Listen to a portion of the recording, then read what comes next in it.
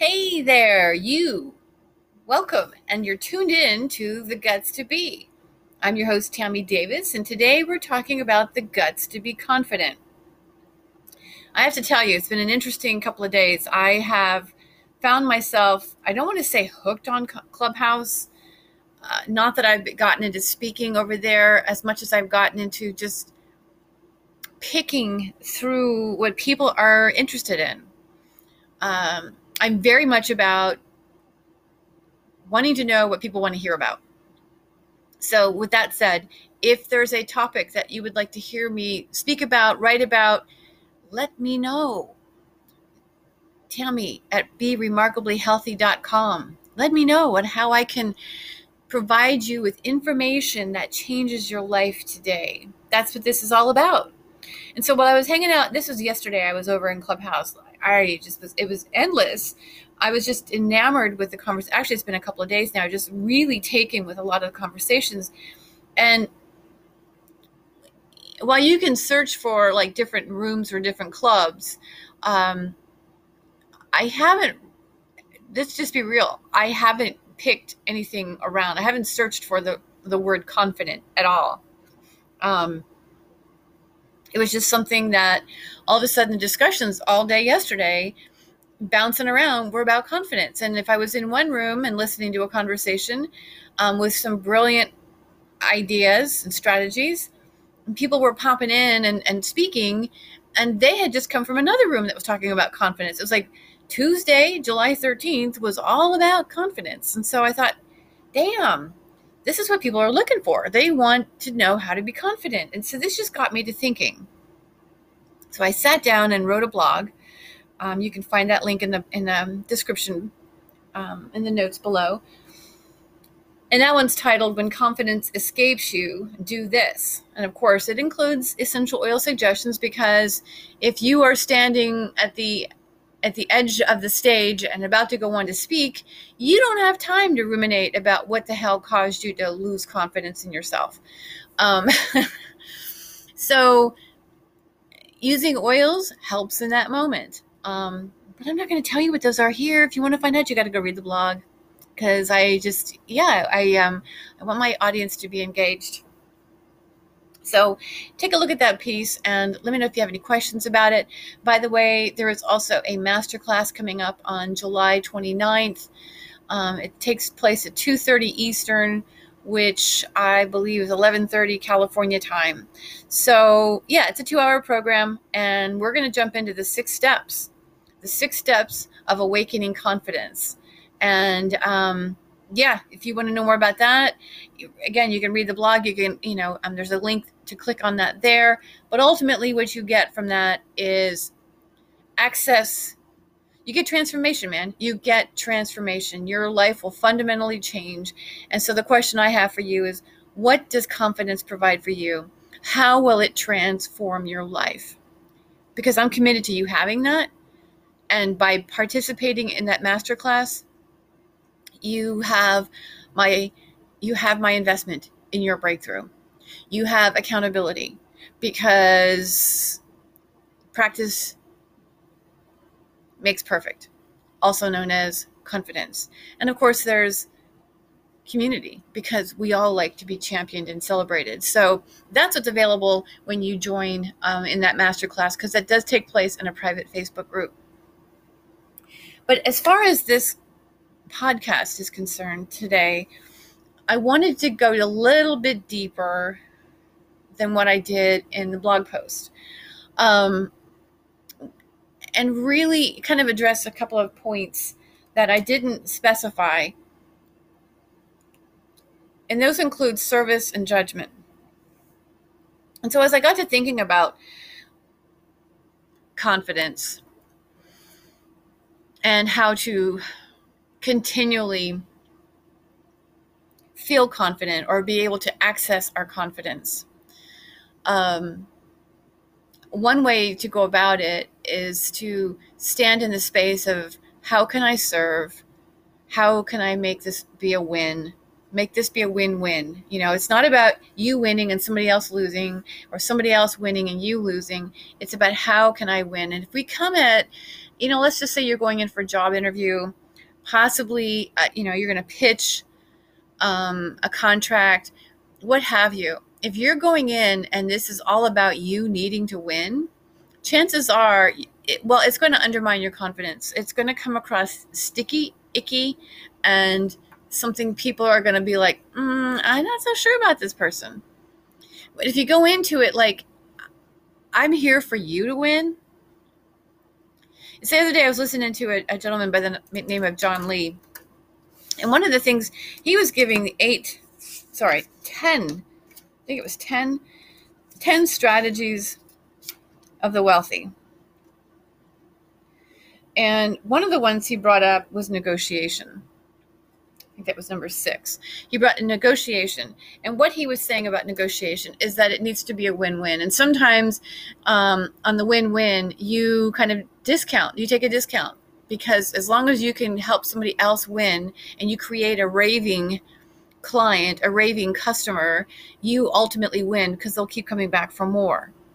So when we look at coming at this, at a, like I said, pitching a project or stepping into a job or making a decision about, whether or not to buy a house or what have you, make a video.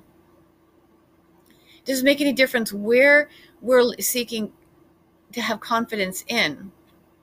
If we come at this from the place of service, how can I serve the people that will be touched by this? How can I help them win by me showing up? See, a lot of us get really, really attached to the outcome, how things are going to, we have to have it look a certain way.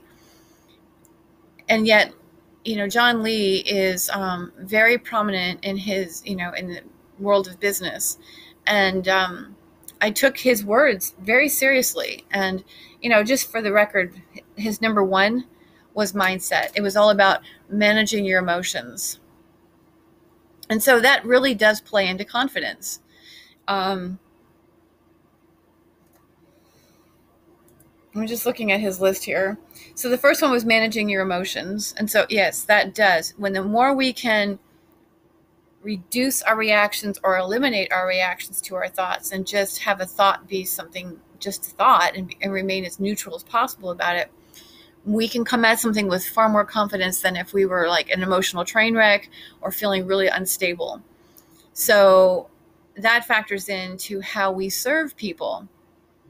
Because if you need somebody to do something with you because you're feeling desperate, there's no confidence in there. Another one was communication. If we're not confident in who we are, in our nature, look, as I mentioned in the blog post, if you tell yourself you're lacking confidence, you're bullshitting yourself. You don't lack confidence, you're just not accessing it. That's the reason why the masterclass is called Awakening Confidence. So communication really rests on the fact that you can tap into that divine nature and disregard any nonsensical statements that have ever been made to you throughout your life. Because the bottom line is, when we feel like, even in the previous episode on respect, when we feel like we're not being respected, we're not being accepted, there's a judgment in there. And so when someone and our confidence gets undermined when people are judging our behaviors. And the interesting thing is that we tend to take it personally, or for that matter, I've heard people, go, well, you're being this way, you're being that way. No, I'm not actually, my being is my being. That's an entirely different, that's separate from my behavior. If I'm behaving a certain way, then say I'm behaving a certain way. Say I'm acting a certain way. But these judgments, and oftentimes these come at us. A great example is, there's a couple of them actually. So I was speaking with a friend in Berlin this morning, and we both have a very similar story. As children, for myself, I was told I was too much. Tammy, just dial it down. You're too much. This is too much to handle. I questioned everything too much. I was overly enthusiastic. I was overly, like I said, I was overly curious. I mean, these are the things I was hearing. I was too much. And I was excited by life. Um, and what I eventually learned was that it wasn't that I was too much. I was the people that I was around couldn't accept the fact that they couldn't be that way. Because as children, we come in, we are full. I mean, we are just nothing but embodied beings.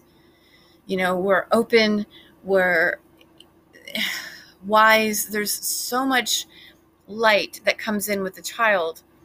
And if it's blinding because somebody's wallowing in their shadows, then what ultimately happens is they'll tell you that it's unacceptable. It's unacceptable to them. Doesn't mean you're unacceptable, but it's not how it's languaged. We're told that we are unacceptable. And so therefore now we seek our entire lives to be accepted. And we lose touch with our confidence because of that. Same thing with my friend in Berlin. Very, very same thing. Different story and along the same lines. And when I go to the gym and I get on the elliptical, and I love it. The first few minutes is like just warming up, but then all of a sudden I can feel I can focus on different muscle groups, and I can access those muscle groups, and I can maintain my momentum, and I love how my body feels. But in the meantime, I'm working really hard. I'm breaking out of sweat. And by the way, I'm really proud of breaking out in the sweat, because for years I didn't sweat. And I notice older people looking at me, just sitting and staring. And the first thing that goes through my mind, I'm not immune to losing confidence in that moment. I'm sitting there. I'm not sitting there. I'm running and looking at them and going, am I making a spectacle of myself? I mean, I'm not singing. I'm not flailing my arms. I'm just on the elliptical, having a good time. But I got people staring at me. And then it dawned on me that they're looking at me because what are they doing? Well, they're sitting on a machine, one of the weight machines, and it's not even free weights. It's a weight machine. They're just sitting there, and they do their little 10 reps, and then they just stop, and they got nothing else to do but sit there and look around. The young people get on their phones, and there's just a different level of effort that's being applied. Somebody said to me today, I can't believe how much your hips hurt. You say, you have, because I have arthritis. I've been told I have arthritis in every joint in my body. And yet I can run like that and, 10 and a half miles in under an hour. And it feels phenomenal. And yet I got people sitting around looking at me like it's making them uncomfortable. Because I'm making them uncomfortable, it's almost like they're staring at me like to get me off the machine. And I'm not going to do it because I like the way it feels and I'm confident. I want to maintain my confidence, but it's just, I saw that as this is what our society does, is if something makes another person uncomfortable, like in my case as a child, I made people uncomfortable. My house was children were to be seen and not heard. And here I was coming in like this big character, I mean, big and bold and colorful and having a grand time.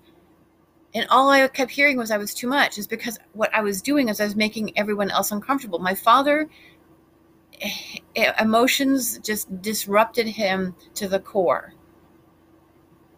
He was not, I always from a very young age, I thought stoic meant just emotionless. He really wasn't a stoic in the real true sense of a stoic. He just was apathetic, I guess you could say.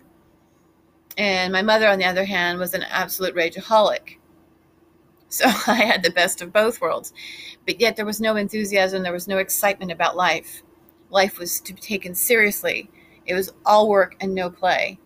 We were only allowed to play when the work was done. This is how I was raised. So for a child to come in and to be so happy to be here was hard for them. It was hard for them to accept because it made them uncomfortable. So the only way we know, I mean, I don't know about you. Well, yeah, I do know about you. We get uncomfortable. I learned this through yoga. The second we feel uncomfortable, we either push really fast through it, like we just rush through it, or we back off. But we do everything we can to relieve the discomfort. And this is what people are doing with one another. When we feel uncomfortable with somebody, we do everything we can to push to make it comfortable again. And if it means telling them to stop doing something, we're going to tell them to stop doing something. Because somehow or another, we don't take responsibility for just getting ourselves out of there. We try to force somebody else to acquiesce to what we want and need and expect. This is what gets to the confidence level. This is what undermines our confidence. And this is the part that I want to eradicate when it comes to our children, to eradicate when it comes to women, to eradicate when it comes to young men who have been traumatized by parents who, and please forgive me, and I say this with all due respect, however, I have witnessed it, by parents who have raised young men to be emotionless. I mean, it's the reason why my first marriage ended, because my boys were not allowed to have emotions. They had to suck it up. And I feel like men deserve the opportunity to feel and express just as much as a woman does. So that's why this program is on. It's the guts to be confident. It's the guts to be, because the world needs you. So again, those links to the blog and to the masterclass are in the description box. And I hope to see you there. Please message me with any questions you have about this episode or any other health-related issues. I'm always happy to create content for you. And as I said, always looking for topics, and confidence was one that came into view yesterday. The universe is going, we need you to do this. So here I am. I hope this helps you. If I've left anything out or you have any questions about this particular topic, again, let me know. I am here for you. I'm invested in you having a remarkably healthy life. Until later, thank you so much for being here, and I love you.